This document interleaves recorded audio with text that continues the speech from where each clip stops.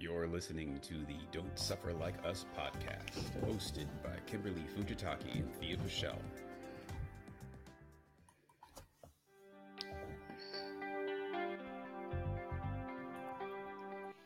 Don't forget to join. Having a few tech problems. That's okay. Join us, Kimberly. Hello. 2 times. Hello. It's February 1st. It's Black Can you History believe Month. it?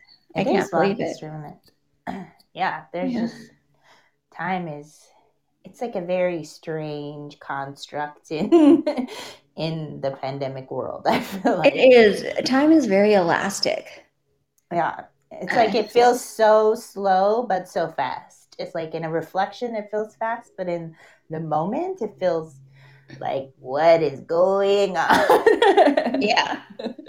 I feel a lot of what is going on. The last couple of weeks since this change in the administration seems like time slowed down because it's become less chaotic, I think. Yeah. At least for me. Yeah.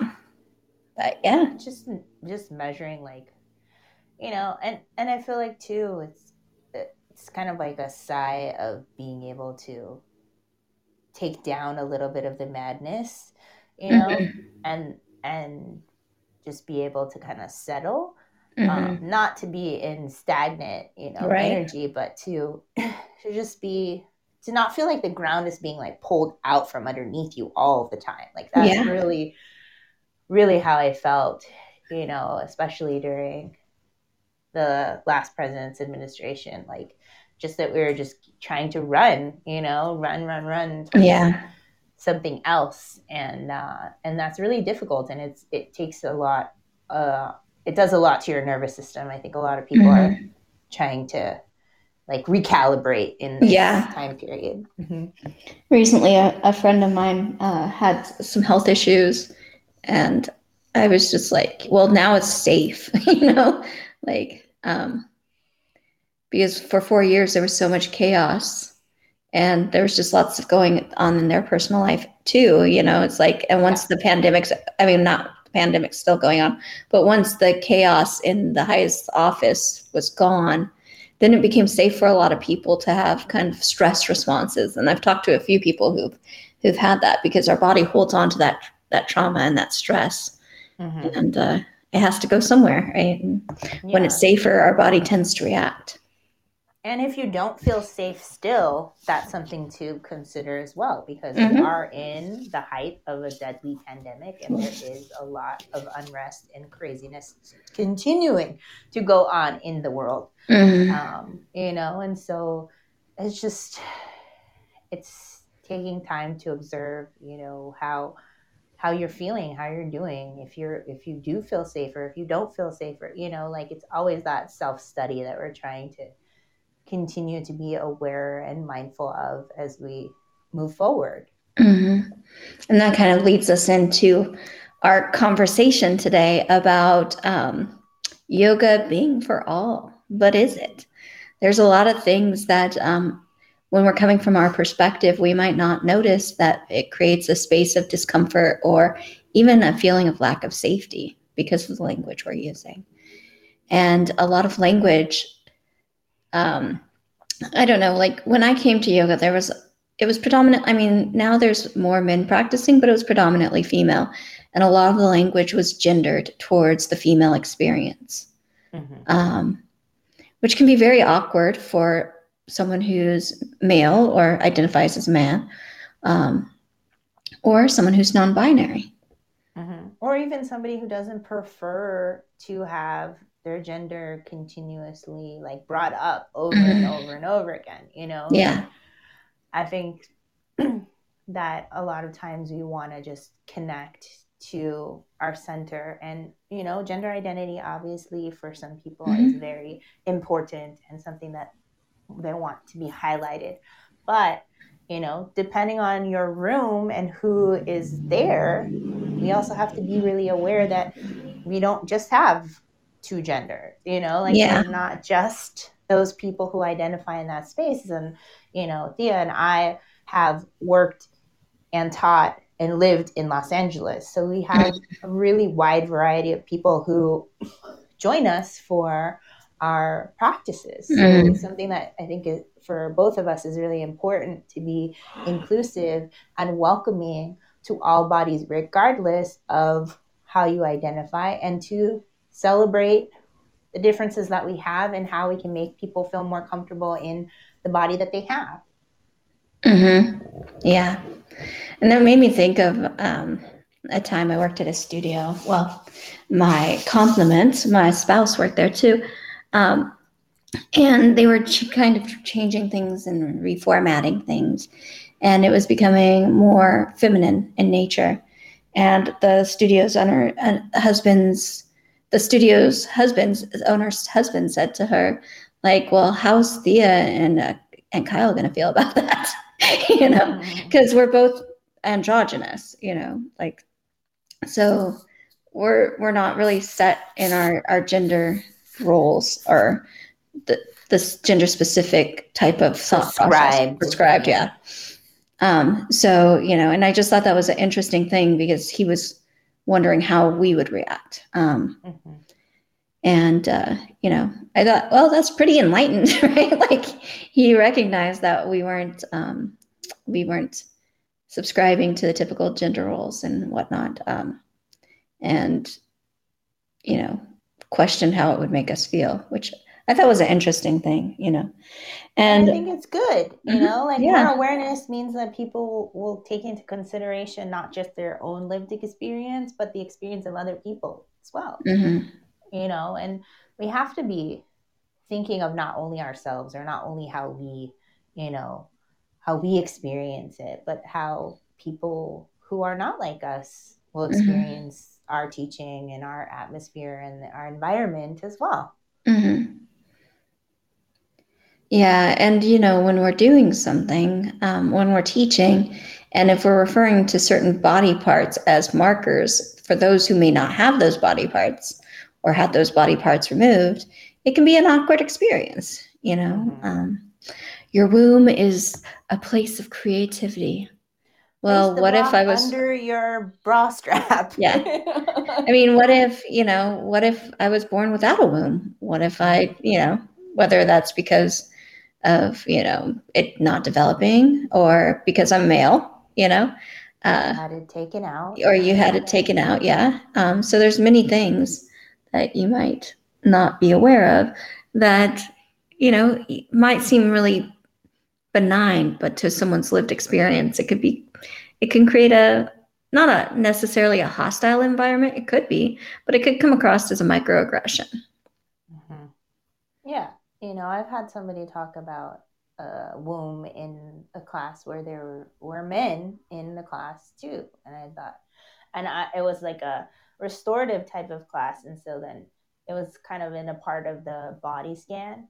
And that it just immediately took me out of my experience, because I knew that there were other people in class who could potentially feel like, what is she talking? Like, and it took me, even though, I have that anatomy, it took me out of it because I was still feeling like, thinking about somebody else who might not have that experience, it just like, it felt very strange to me.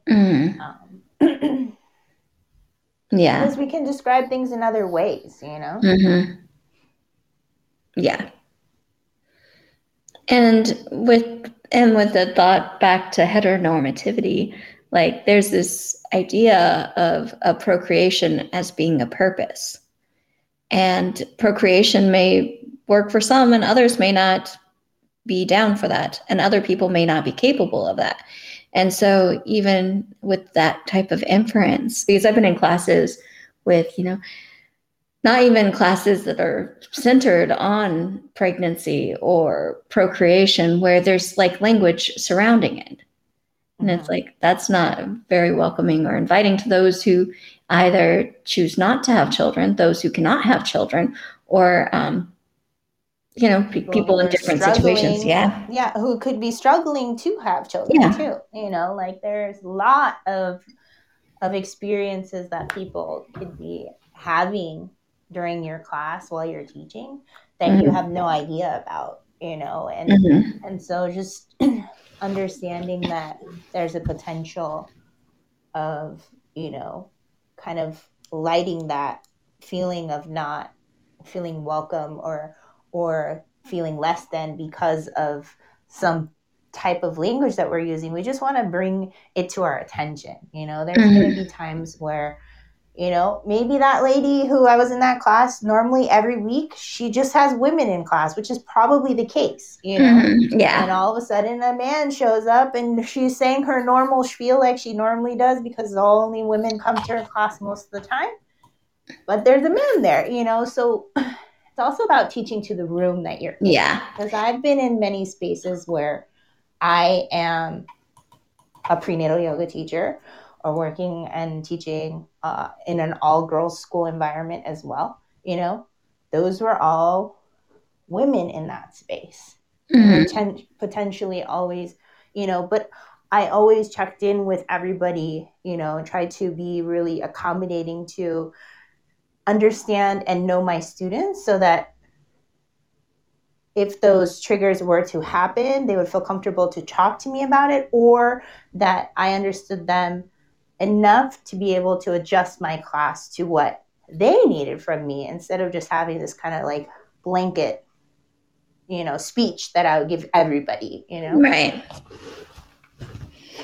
And, I just think that it's important when you're having conversations and opening yourself up to teaching to broader audiences, broader groups, understanding that one person is not the expert on everyone, but to respect whatever that they say regarding their lived in experience. Yeah, and how they feel, and just to be a really compassionate listener because, we may not, I'm sure that the person who was talking about the womb in class did not mean to offend or take take somebody out of their practice by saying what they said, but just because they may not have known that or have felt like, that was a big deal doesn't mean that it couldn't potentially be something that might be important to bring to their attention just in case, and to have a comfortable conversation. Like if we can't have these conversations with people or students don't feel like they can have these conversations with us, then, it creates a power dynamic that maybe feels uneven, you know what I mean? Yeah. Totally. And I think, for me, I don't really talk about it a lot, but I'm not binary. I don't feel male or female. I just feel like me. You know what I mean? And so to me, the term guys feels gender neutral to me. But to other people, it may not. And I've seen a lot of people that are cisgendered who do very much identify as particularly female saying, don't say guys. And it depends on the community because I know other people who are like me who find guys gender neutral. But that doesn't mean I would address everyone as guys, if that makes sense. Right. So it's just something to keep in mind that one person of a community does not speak for everyone in a community. Yeah.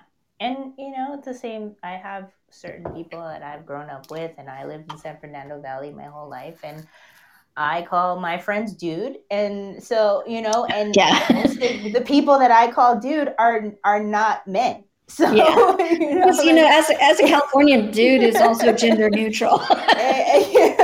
So, we have to be mindful of certain things. And obviously the person that I'm calling dude knows that I call her that. Right. And she calls me too. So it's like, it's an equal, it's term of endearment towards each other. Right. So, but I wouldn't just show up to class and be like, all right, dudes, roll out your mat. So we have to be, mindful of our audience, who's there, why they're there, and do the best we can to let them feel welcome.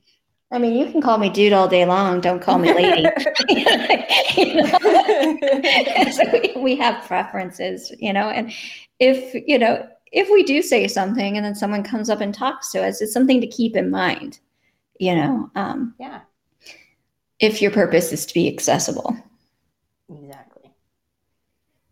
Because so we can think about it in terms of like the fact that in certain spaces, maybe we want to be more mindful of certain language. When I was teaching in the all girls school too, I noticed myself being like, all right, guys, and I had to purposely change that, to make it so that I could be like, all right, people, let's go, instead, because some things are just like, it's so ingrained in us that we've said over and over and over again that it is going to take time for you to change that language if you've been saying it a certain way for a long period of time.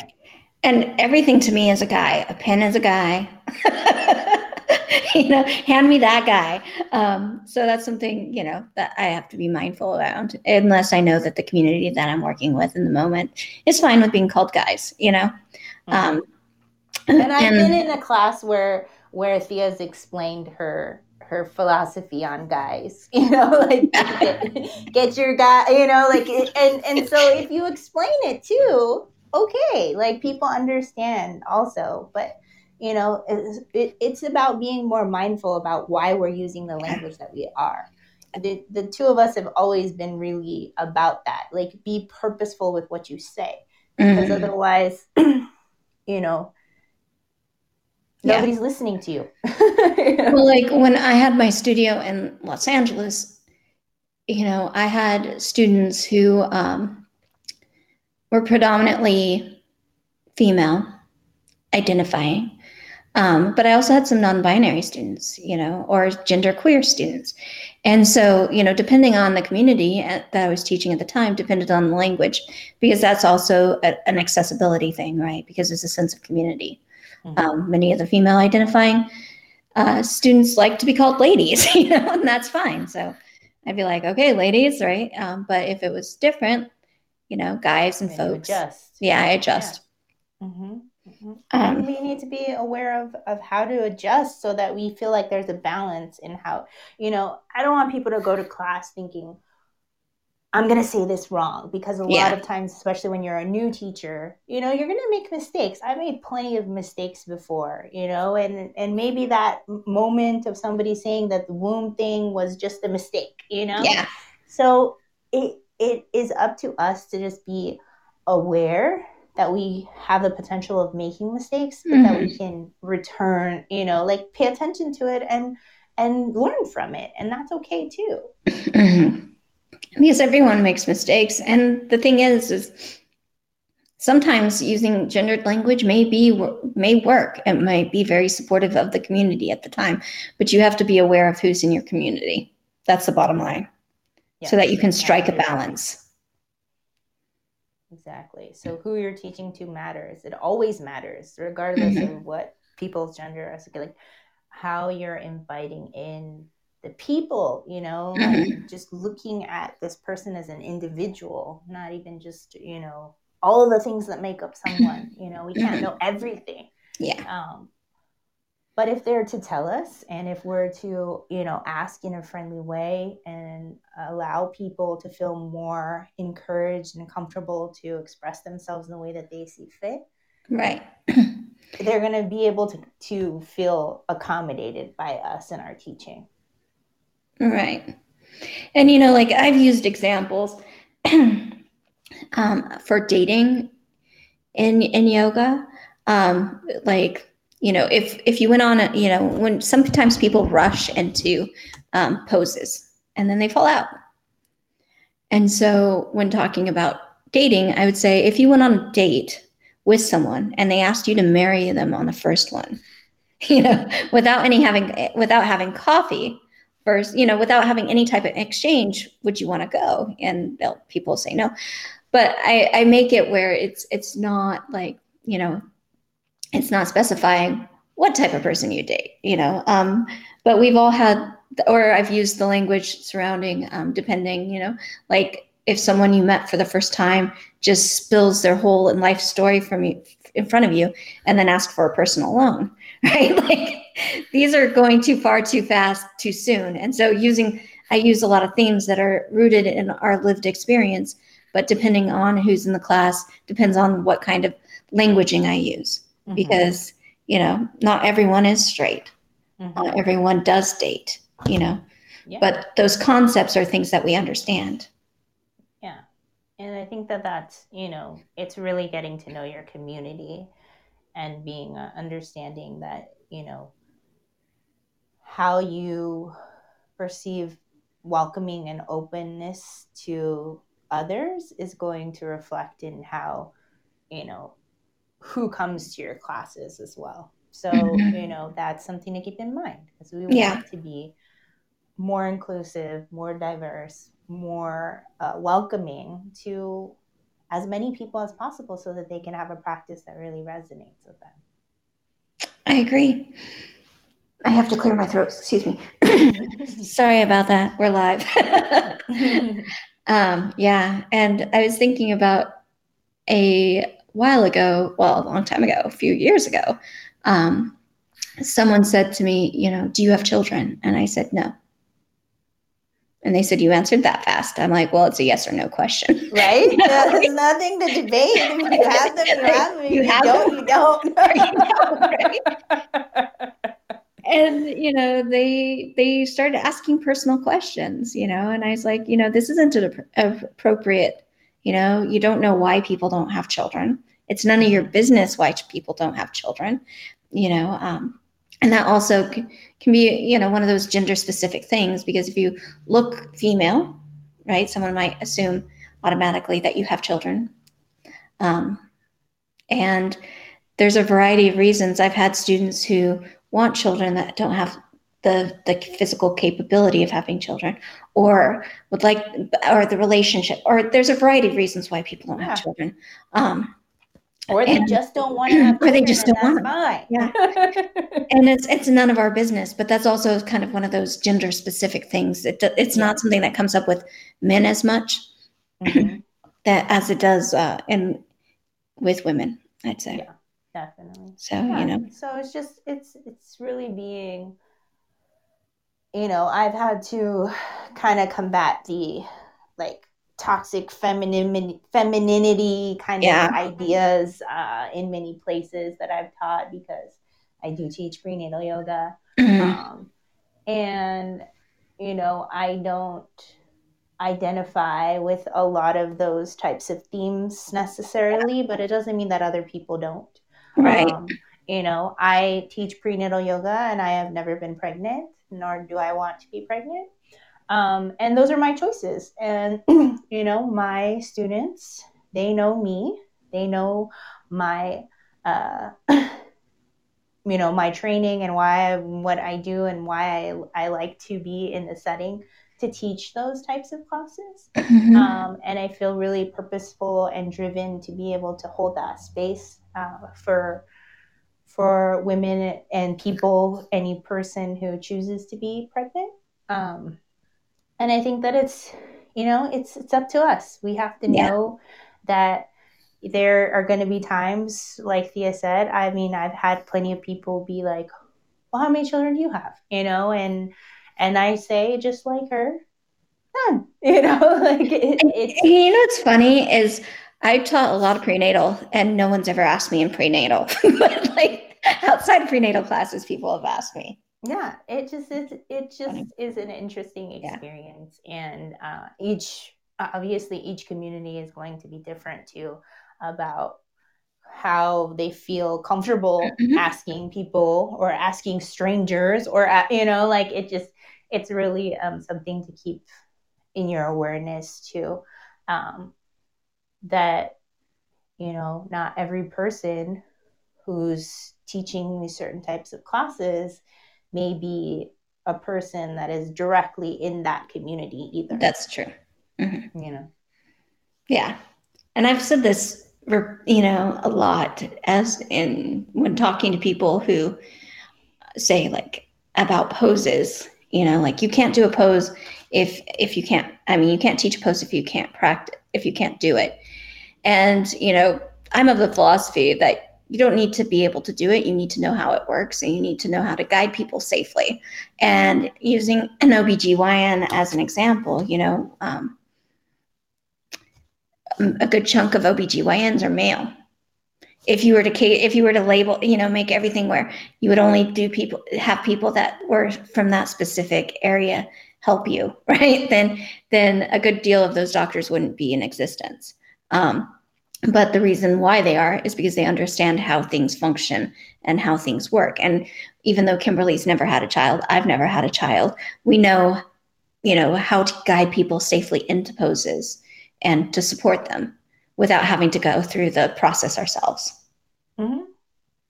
And I feel like it's, it's a lot of people that I've talked to, or people that have gone through prenatal yoga training who, don't have children, they may face that feeling of insecurity around not having their own kids. Mm-hmm. But it's up to you, like, why are you there? I'm there because I want to be of service to women, to feel like they can be powerful during a period of time where there's a lot of powerlessness, and I feel like there's the opportunity to just explore self in a different way. And that's different than in other areas that I've taught in other spaces. And I never, ever thought that I would be teaching prenatal yoga or kids yoga, but this is somehow the path that I ended up on. And I'm really grateful for it because it gives me a perspective of things that a lot of people don't know. Yeah. and I'm grateful for that. And it informs my decisions about my body as well, and the things that I want and how I want to serve. And so, having that opportunity and having the space where other people can explore is important to me, whether that's prenatal yoga or other types of yoga. And like one of the greatest prenatal yoga teachers that I know, and she was leading, she was one of the first to lead prenatal yoga trainings in Texas and, in the United States. She's a lesbian without children, she's like in her 60s. And she's like, I just want to facilitate and help women on this process, or people who are having children in this process. And I think, and she's well lauded, she's celebrated, she's appreciated, she's an amazing teacher. It's not her lived experience, but that's her niche. And that's the community she serves. And she does a fantastic job in it. And, I really appreciate the time I was able to study with her regarding pelvic floor health, Yeah. So, like I said, going back to like my OBGYN example, you want to have people who know what they're doing to facilitate you. They don't have to have the lived experience, but they have to have the understanding and the language. And the comfort, there's so many people who, I feel like, and have been told, that are comforted by my energy. And, that makes a difference too. It is going to be, whose classes you resonate with and why, that teacher makes sense to you, why you continue to go back to that person, or, why you continue to challenge yourself with the information that they give you, because it's an important part of your process. And that, is going to depend on your relationship and how you, connect with your students and how you connect with your teacher too. Well, I know you make me more comfortable in this podcast instead of me just speaking into the void. Right? We just complement each other on the information too. And yeah. It's good. Yeah. And I think that the most important thing, regardless of what we're teaching or who we're teaching, is our willingness to grow and learn and adapt, because things change over time. Yes, they do. It's so much different. I mean, I feel like in the beginning of when I was first learning about yoga, to us having like these types of talks about like ungendering your language and, making things more accessible, before it's like, this is the way it has to be, this is the way it has to look, do that. And there's so much more nuance to teaching and yoga in and of itself now than just prescribing a pose and doing it, performing it, Yeah. And yeah, it's just about knowing where you're teaching, how you're teaching, and to whom you're teaching. And you can be authentic and yourself but still be aware and empathetic towards the plight and existence of others. Mm-hmm. Yep, it's true. Well, I think we hit the nail on the head with this one. We do say so ourselves.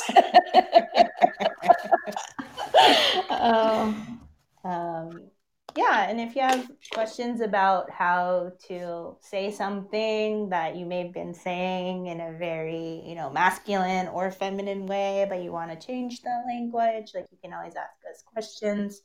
Let us know, certain scenarios that maybe happen to you that we could kind of brainstorm together and have a conversation about what that is and how you can be supportive in those situations or in any situation. And as I was going to say something, I totally forgot. As time passes, Kimberly and I both have adapted and adjusted to the environment. And, stagnation occurs when we're not willing to change, and everybody's capable of changing, and things are constantly changing. So, it's okay to have done things a certain way and then switch how you do them today. Exactly.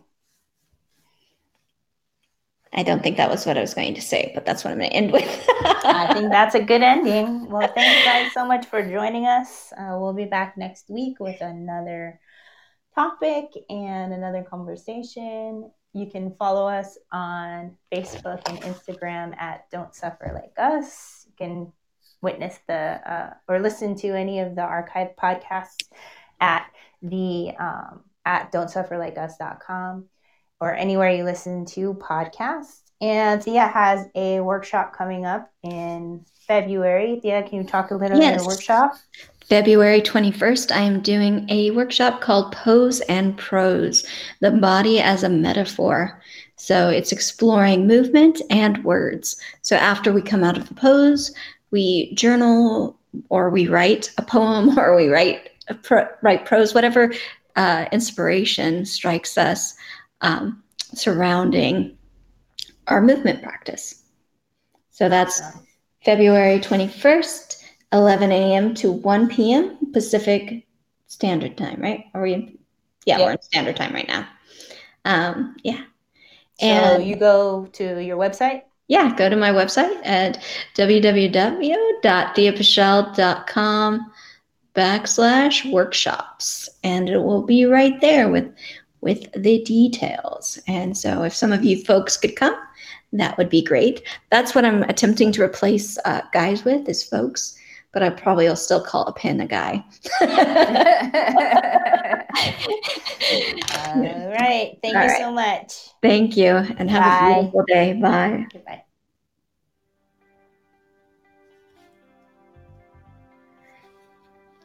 Don't forget to join us next week for another episode of Don't Suffer Like Us. Make sure to follow us on Instagram and Facebook at Don't Suffer Like Us to join the conversation. For more information regarding Kimberly Fujitaki's Little Heroes Yoga Teacher Training, visit www.littleheroesyoga.com. If you are interested in finding out more about Yoga Nidra and Guided Imagery Teacher Training with Thea Pichelle, visit www.theapichelle.com. Thank you for listening.